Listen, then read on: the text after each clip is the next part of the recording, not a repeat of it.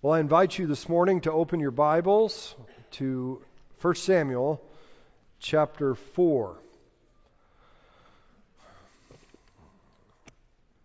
I have no one to blame but myself, but I've bitten off a lot this morning. 4 chapters of text. I hope that those of you who are regularly a part of this church have taken my counsel at the beginning of this series and have read the chapters that were assigned for the week. You can always find that in the bulletin or on the website and come prepared for what is here. I certainly will not be able to cover all that is contained in these 4 chapters. I'm very mindful on Labor Day weekend that there are a number of guests here who have not been tracking with us in our study of 1 Samuel. I will do my best to help you not feel left out of this story and to understand what is before us. It's not only a long passage, it's a hard passage. There's some heavy truths here. 4 chapters, 3 of them are full of sobering truths.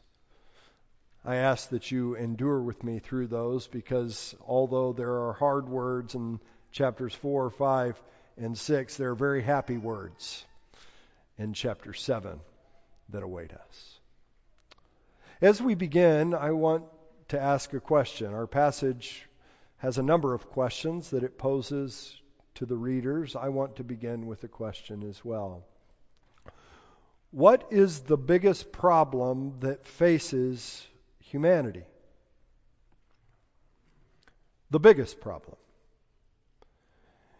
Could it be the political turmoil or the economic uncertainty in our nation? Maybe the wars that are raging in our world? Is it sickness and disease? The sickness and disease that we pray for week in and week out, but even beyond that in our world. Or is it even death? All of these are serious problems. But are any one of these the biggest problem that we face? The Bible gives a different answer. It gives an answer that I am pretty sure will surprise some of you this morning. The biggest problem that we face as humanity is God. Let that sink in for a moment. Not sin, that maybe was the thing that came into your mind first, and the effects of sin. The biggest problem that faces humanity is God, namely His judgment on our sin. Our passage draws this out very clearly this morning, but it is the consistent witness of all of the Scriptures. Our passage this morning tells the story of the exile and return of the Ark of the Covenant of God. It is exiled from Israel into Philistia, and then it returns to Israel. But as the Ark travels, God wreaks havoc on everyone, everywhere the Ark goes. We should not be surprised to know that the Lord wreaks havoc on the Philistines. They're one of the main characters in here. After all, they're the enemies of God and His people. But God also wreaks havoc on His people, Israel. When the ark finally arrives back in Israel toward the end of chapter 6, Israel herself is afflicted with plague. And the people of Beth Shemesh asked the key question of the passage, the question before us this morning: who is able to stand before the Lord, the holy God? Who is able to stand? You see, Israel thought they were safe and secure because they were God's chosen nation, but they presumed upon God's favor. We see this throughout the Bible. I could mention so many texts that I thought of this week. But the bigger thing I want to draw out for our purposes this morning is we see this even today in the church. There are many people in the church who would call themselves Christians that think that because they are in the church, because they have made a profession of faith in Jesus Christ, or as they say, accepted Jesus into their heart at some point in the past, that they are safe and secure. Our passage before us warns us against such presumption. I'm reminded of what Paul said to the Corinthians as he was reminding them of the history of Israel. He said, "Now these things happened to them as an example, but they were written down for our instruction, on whom the end of the age has come." All of the examples in the Old Testament of Israel's unfaithfulness come to bear upon us today. He goes on to say, "Therefore, let anyone who thinks that he stand take heed lest he fall." Who's able to stand before the Lord, the holy God? That's the question at the end of chapter 6. Thank God that's not the end of the story. Thank God there is a really good answer to that question. There are two key words in our passage that I hope and pray will orient you to these 4 chapters. The first, you may make note of this, is the word glory. It comes from the Hebrew word kabod. You may want to write that down. K-A-B-O-D. Kabod. It literally means weight, but it's often translated as glory. That's why I've called my sermon The Gravity of God's Glory. God's glory is the weight of all that He is. It is the center of gravity of His attributes. It is the weight of His attributes of love and mercy. But it is also the summary of His attributes of wrath and justice. The other key word in this passage is the word hand. What we see in this passage, these two words go together, is God's hand is working to shine forth His glory in both judgment and in salvation. His glorious hand is heavy against some, it brings them down. But His hand helps others and lifts them up. So the question before us as we dive into this text is, who does God bring down? And who does God lift up? And thankfully, there's a good answer to that second question. I don't have time to read all 4 chapters clearly, not even most of what is contained in these chapters. So I would ask that you keep your Bibles open on your lap. I will be pointing you to critical verses along the way in this story. Let's begin with our first question. Who does God bring down? And my answer is simple. God defeats the rebellious. God defeats or brings down the rebellious. Or, put another way, his hand is heavy against the rebellious. There are three groups of people that are brought down in this passage.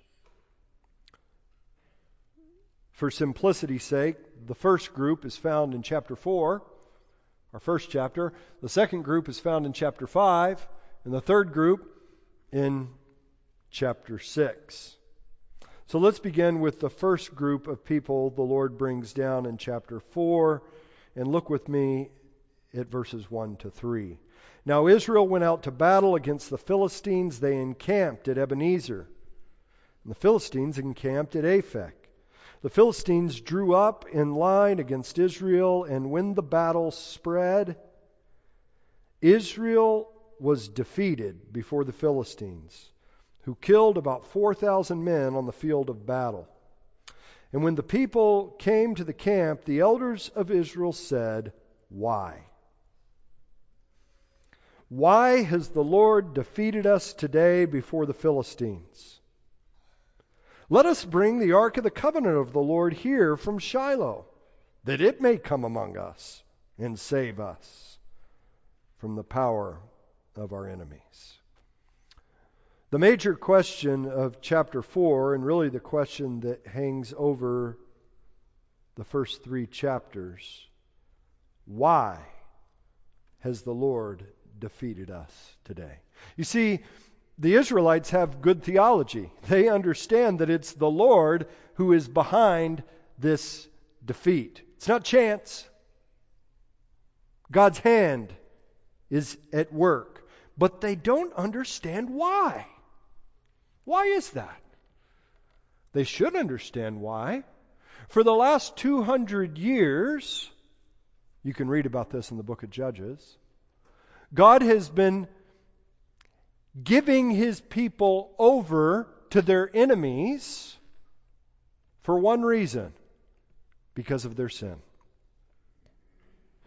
And in the book of Judges, when God's people are handed over to their enemies because of their sin, they cry out to God and he delivers them, but that's not happening here.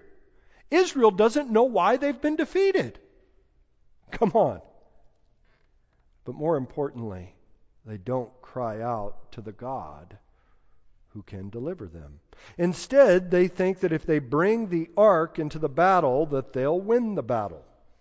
The ark is called the Ark of the Covenant because it represented the covenant relationship between God and his people, Israel. There are 2 things, if I can be really simple, with what the ark represented. It represented God's promise to them to be present among them. Remember in Exodus 40, when the tabernacle set up, the glory of the Lord descends upon the ark of the covenant. He will be present gloriously with his people in power. But it also represented their promise to God to be faithful to him, which was represented in the 10 Commandments, were encased within the Ark of the Covenant. So God has made promises to his people represented in the ark, and that's why they think if we just bring the ark into the battle, we will win. Long story short, it didn't work. They cart the ark out into the battle and they're decimated. Look at verses 10 and 11. There was a very great slaughter, for 30,000 foot soldiers of Israel fell, and the ark of God was captured.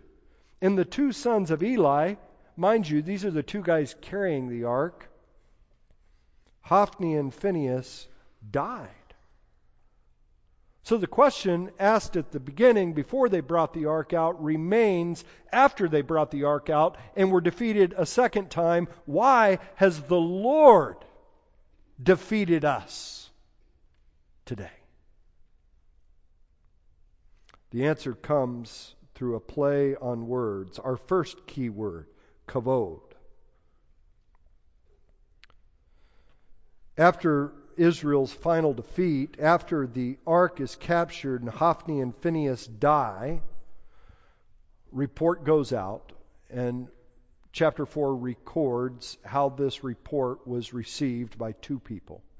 The first is Eli. The second is Phinehas' wife. I want to focus on her first and then go back to Eli. She actually dies in childbirth.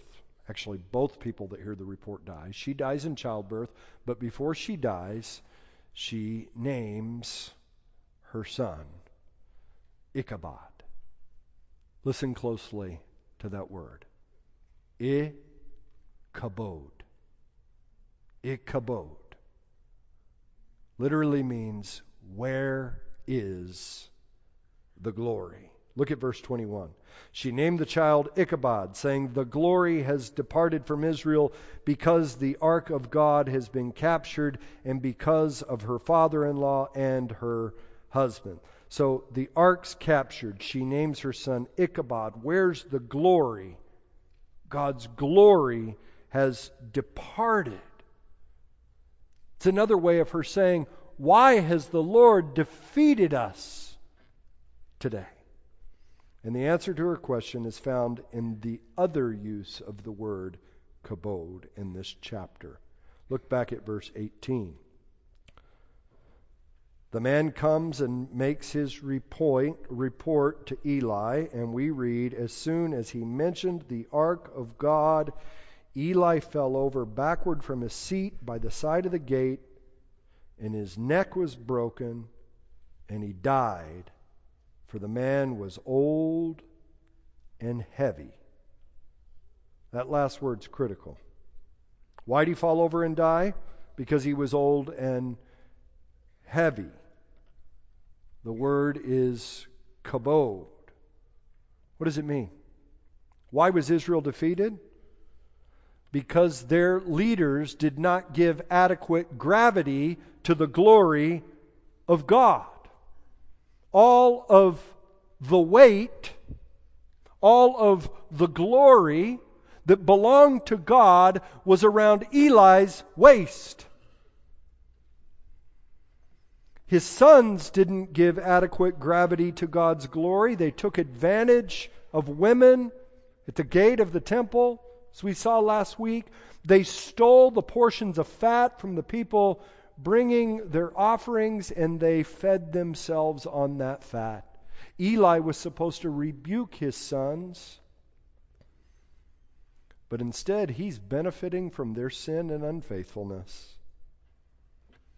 He's getting fat on the fat that they stole. His kabod, his weight, was proof that he didn't honor God's kabod, his glory.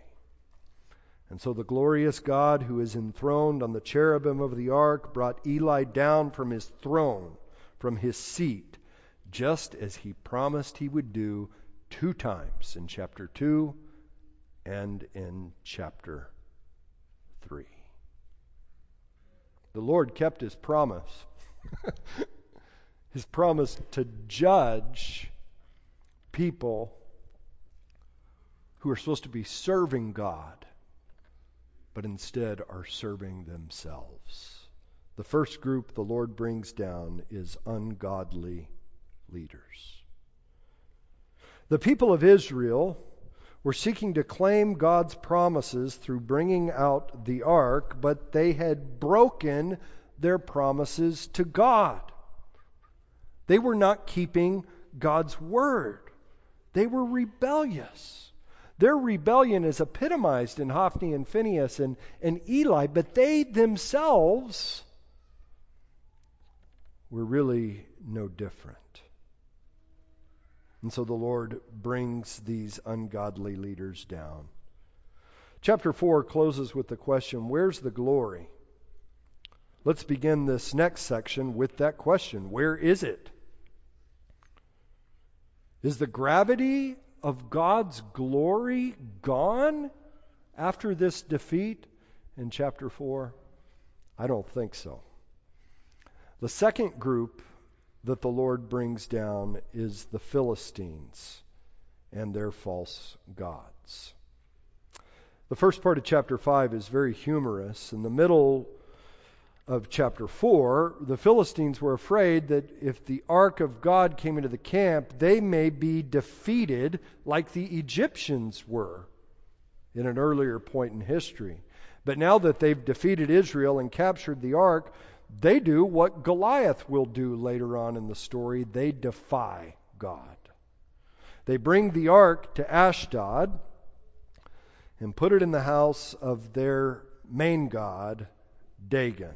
They think that they've captured Israel's God, and now the ark, which represents the God of Israel, will be subservient to their god, Dagon. It's a battle of the gods, and they believe that their God has won.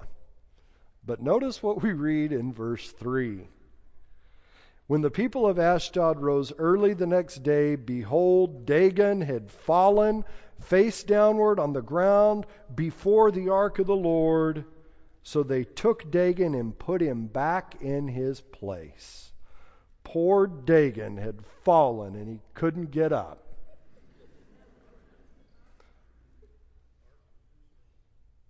Just like Eli had fallen, now Dagon had fallen. But notice what the text tells us. He had fallen down face downward. The false god is bowing down before the ark of the one true God. And friends, get this right now. One day, every knee will bow. One day, every knee will bow. Better to bow down today than wait for that day. It happened a second time. They prop him up, and then the next morning it's the same thing, only this time we read that his head and his hands have fallen off. There's our second key word, hand. And notice it gets picked up again in verse 6, which is a summary of what has happened so far. The hand of the Lord was heavy against the people of Ashdod, and he terrified and afflicted them with tumors, both Ashdod and its territory. So the hands of their gods were broken. Now the hand of the Lord is heavy against them. The hand of the Lord is kabod against them. The heavy gravity of God's glory was at work in judging the Philistines and their false gods. So the people of Ashdod send the ark away. Literally, they let it go. They send it to Gath. The same thing happens at Gath. I just want you to notice this repetition. Look at verse 9. The hand of the Lord was against the city, causing a very great panic. Same language used in Exodus 14 when the chariots all came into a panic. They were drowned in the Red Sea. A very great panic, and he afflicted the men of the city, both young and old, so that tumors broke out on them. So they let the ark go to Ekron. The same thing happened. I repeated verse 9. Verse 11, there was a deathly panic throughout the whole city. The hand of God was heavy there. The men who did not die were struck with tumors. So 3 locations. The Lord's hand is heavy. He afflicts the people, and they have these tumors. There's this plague that takes place. Eventually in chapter 6, the priests give the people of Ekron counsel. They say, don't just keep shuffling this around to different cities. Send the thing back home. Let it go back to Israel. And I want you to notice something critical in their rationale for sending it back. In verse 5, they tell the people to send it back with gifts. And then they say, give glory to the God of Israel. Perhaps he will lighten his hand from off you and your gods and your land. Why should you harden your hearts as the Egyptians and Pharaoh hardened their hearts? After he had dealt severely with them, did they not send the people away and they departed?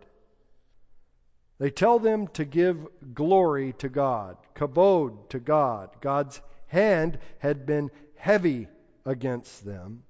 They need to recognize the gravity of the glory of God. God is behind what is going on. They need to recognize this. That's what they should do. What they shouldn't do is harden their hearts like the Egyptian. You won't be surprised at this point to learn that the word harden is kavod.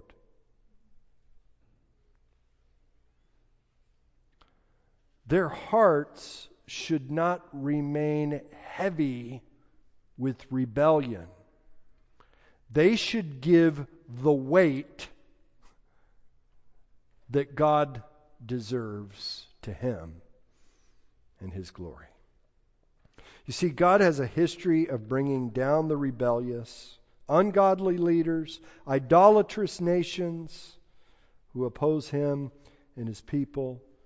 He did that in this situation. He did it in Egypt. Do you see all the parallels with Egypt here?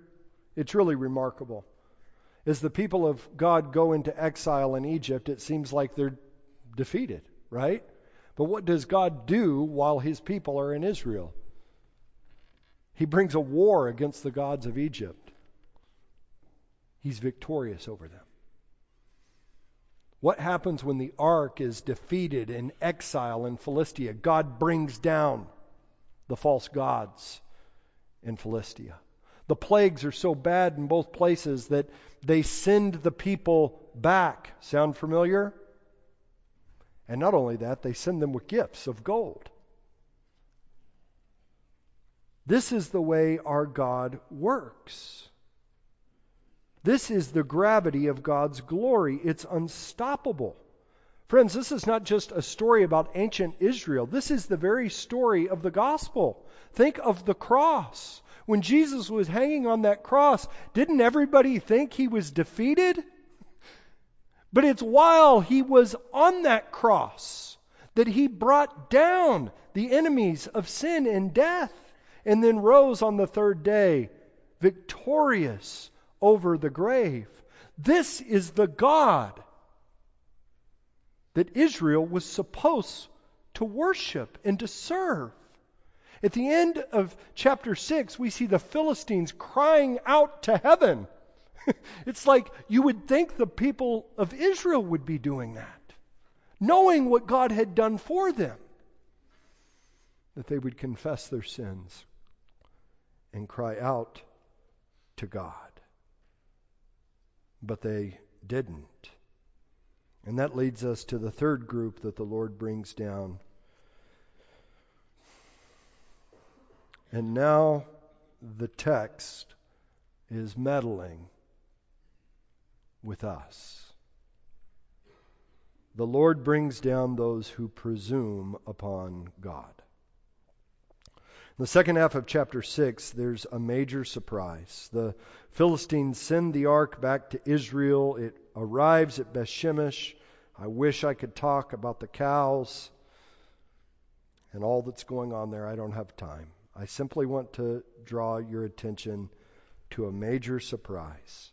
When the ark arrives, the people rejoice, verse 13, but they very quickly move from joy to grief.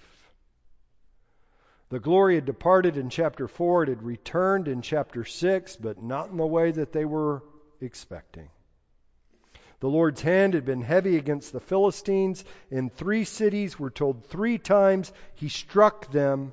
Now the ark returns to Israel, and we're told 3 times that the Lord strikes Israel. Look at verses 19 to 20.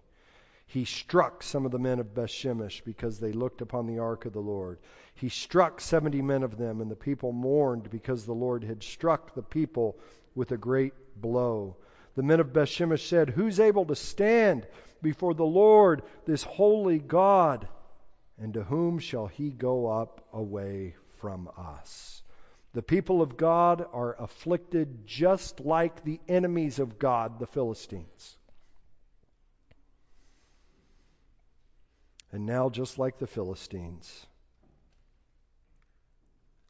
instead of repenting, instead of crying out to God, they simply send the ark to another town. This time to Kiriath Jearim. So the question remains, why has the Lord defeated us? Why did the Lord afflict them? Because they have presumed upon the Lord. They think that simply because they are Israelites, they should be safe. After all, they're the covenant people of God. Just because the Ark of the Covenant has returned to their land, they should be secure, right? They presume upon the promises of God while they remain in rebellion to God, not keeping the promises that they made to Him in the covenant. They will not remain faithful. Why do I say that?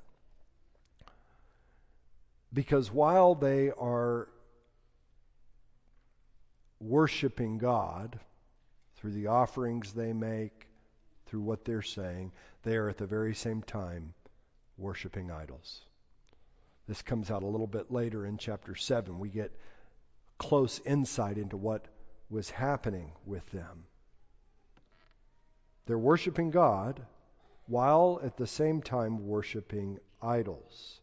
And when they're defeated by God, yet again, they still don't acknowledge their sin. They still don't cry out to God. They simply send the ark away. They are presuming upon their religion, specifically being a part of the true religion,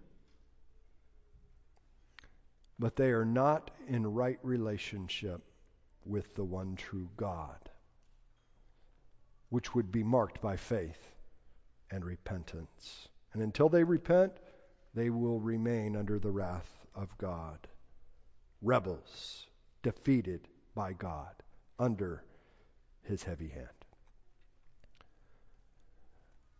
Presuming upon God's favor is a recurrent theme throughout all of redemptive history, and it is alive and well today in the church. How many in the church want to claim the promises of God without keeping the promises that they have made to God? How many want to claim forgiveness and eternal life without actually surrendering their life to Christ? How many want to claim attendance in a church, not just any church, but a Bible-believing, gospel-centered church? How many want to claim the heritage of their Christian family or their diploma from a Christian school, but have no desire to take up their cross and follow after Jesus? Who does God bring down? God defeats the rebellious. His hand is heavy upon them.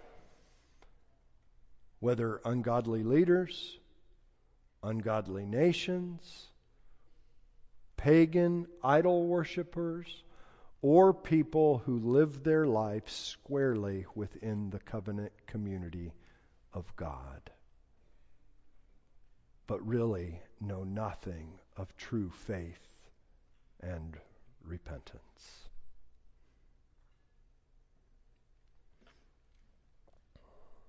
The biggest problem facing rebellious humanity is God. Do you feel the gravity of this reality? Thankfully, it's not the end of the story. It's, in a sense, simply a prelude to the real story of redemption. God not only brings down the rebellious, He also lifts up. The question is, who does the Lord lift up? Thankfully, there's a good answer to that question, and here it is. God delivers the repentant. His hand helps them. He lifts them up. In chapter 7, verse 2, we see a shift that takes place in this story. A glorious shift. From the day the ark was lodged at Kiriath Jearim, a long time passed, some 20 years, and all the house of Israel lamented after the Lord. I think this verse should be translated slightly different. A long time passed, some 20 years, then all the house of Israel lamented after the Lord. For 20 years, Israel remained in rebellion, and then finally, they mourned after the Lord. For 20 years, they lived under the oppression of the Philistines, but then finally, they saw that God's hand was against them because of their sin, and they were ready to repent. And it's their repentance that led to their deliverance. This comes out in the verses that follow. But they needed help with their repentance. So the Lord sent them Samuel. Did you notice that Samuel's been nowhere to be found in chapters 4, 5, or 6? But he shows up now, and he is the one who leads a very critical change within this story. He helps them to repent in two ways, by serving as their prophet and as their priest. The two things that we need today as well if we are going to respond rightly. First, we need a prophet to preach to us. Samuel's ministry helped them to know what repentance looked like through a very short sermon. Maybe you wish mine was this short. Look at verse 3. If you are returning to the Lord with all your heart, then put away the foreign gods and the Ashtaroth from among you, and direct your heart to the Lord and serve Him only. There's the command in the sermon. Here's the promise. And He will deliver you out of the hand of the Philistines. Here He tells them how they will be delivered: through repentance. And true repentance involves returning to the Lord. See, there's something interesting in this passage. Although the ark had returned to Israel, the ark of God had returned to Israel, the people of God had not yet returned to God. But now they do. But repentance involves turning to the Lord. Not only that, it involves putting away your false gods. There is only one true God, and the gravity of His glory demands wholehearted devotion. Not just with your actions, but with your heart. You can't give undue weight to false gods. And we have a lot of them in our day. You can't give undue weight to your accomplishments, to your work, to your school, to your sports. To your sports, to your friends, to your family. God must be heavier than all of these things, even very good things. He must take first place. You certainly can't continue to love your sin more than God. Not that we won't continue to struggle with sin, but we don't continue to give more weight to our sin and rebellion than we do to following hard after Jesus. You must glory in your Redeemer. He's heavier to you than all else. You must say, I have no longings for another. I am satisfied in Christ alone. That's what repentance looks like. A task that we are called to do again and again, day after day. To turn from our sins, to worship the one true and living God.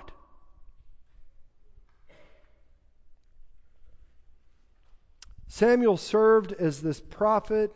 He preached God's word. He told them how to repent, and they did. In verse 4, the people put away the Baals and the Ashtoreth, and they served the Lord only. We too need to hear God's word and do it. But we also need a priest who will pray for us. We've been waiting throughout this whole narrative for Israel to cry out to God. And here they finally do it. In verse 5, Samuel gathers Israel at Mizpah to pray to the Lord for them. There they finally confess their sins in verse 6. And when the Philistines come up against them, they say, pray for us that the Lord may save us. Do you see the change? At the beginning they say, bring out the ark that it may save us. Now they say, pray to God. Cry out to God for us that He may save us. And so Samuel does. In addition to that, he also offered a sacrifice to God, a right sacrifice, unlike the priests in Eli's house. And look what happens.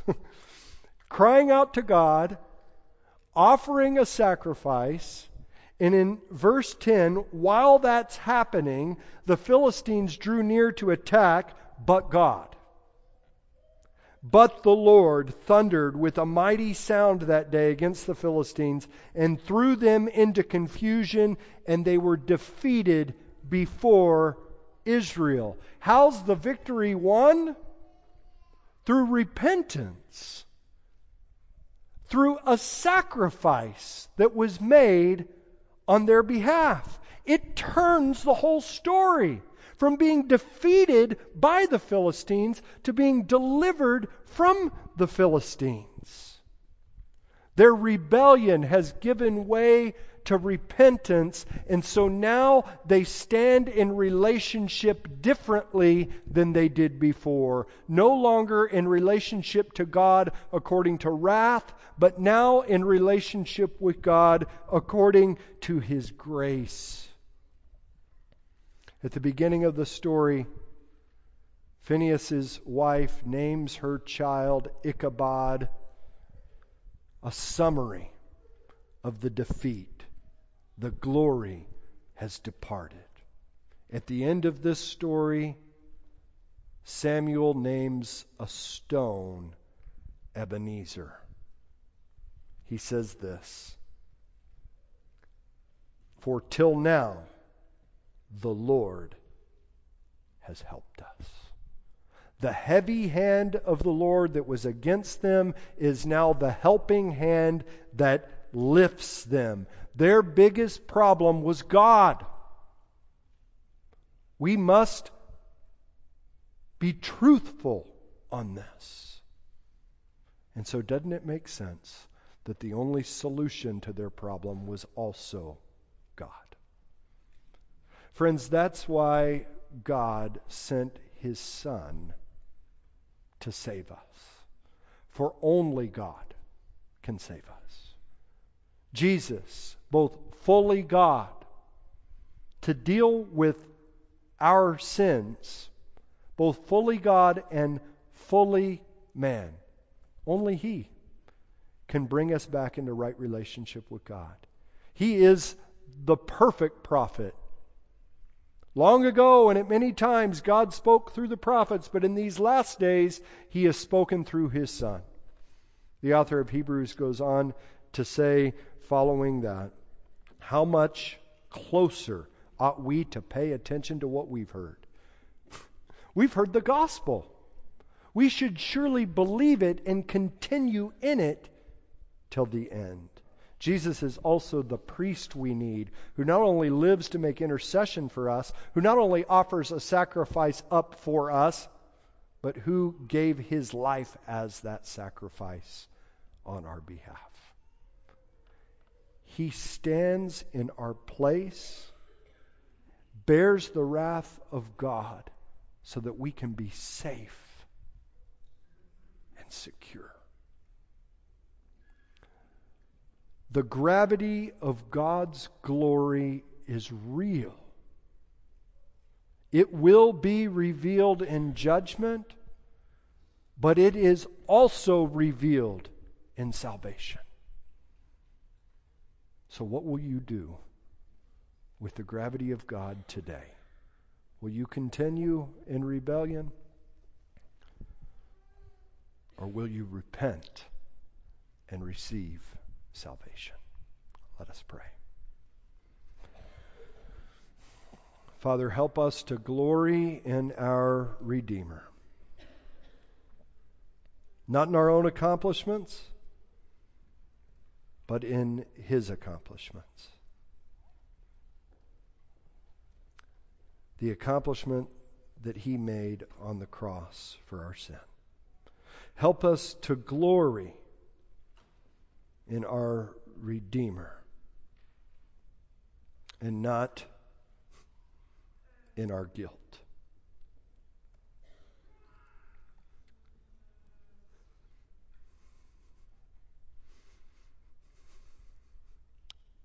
Help to lift our guilt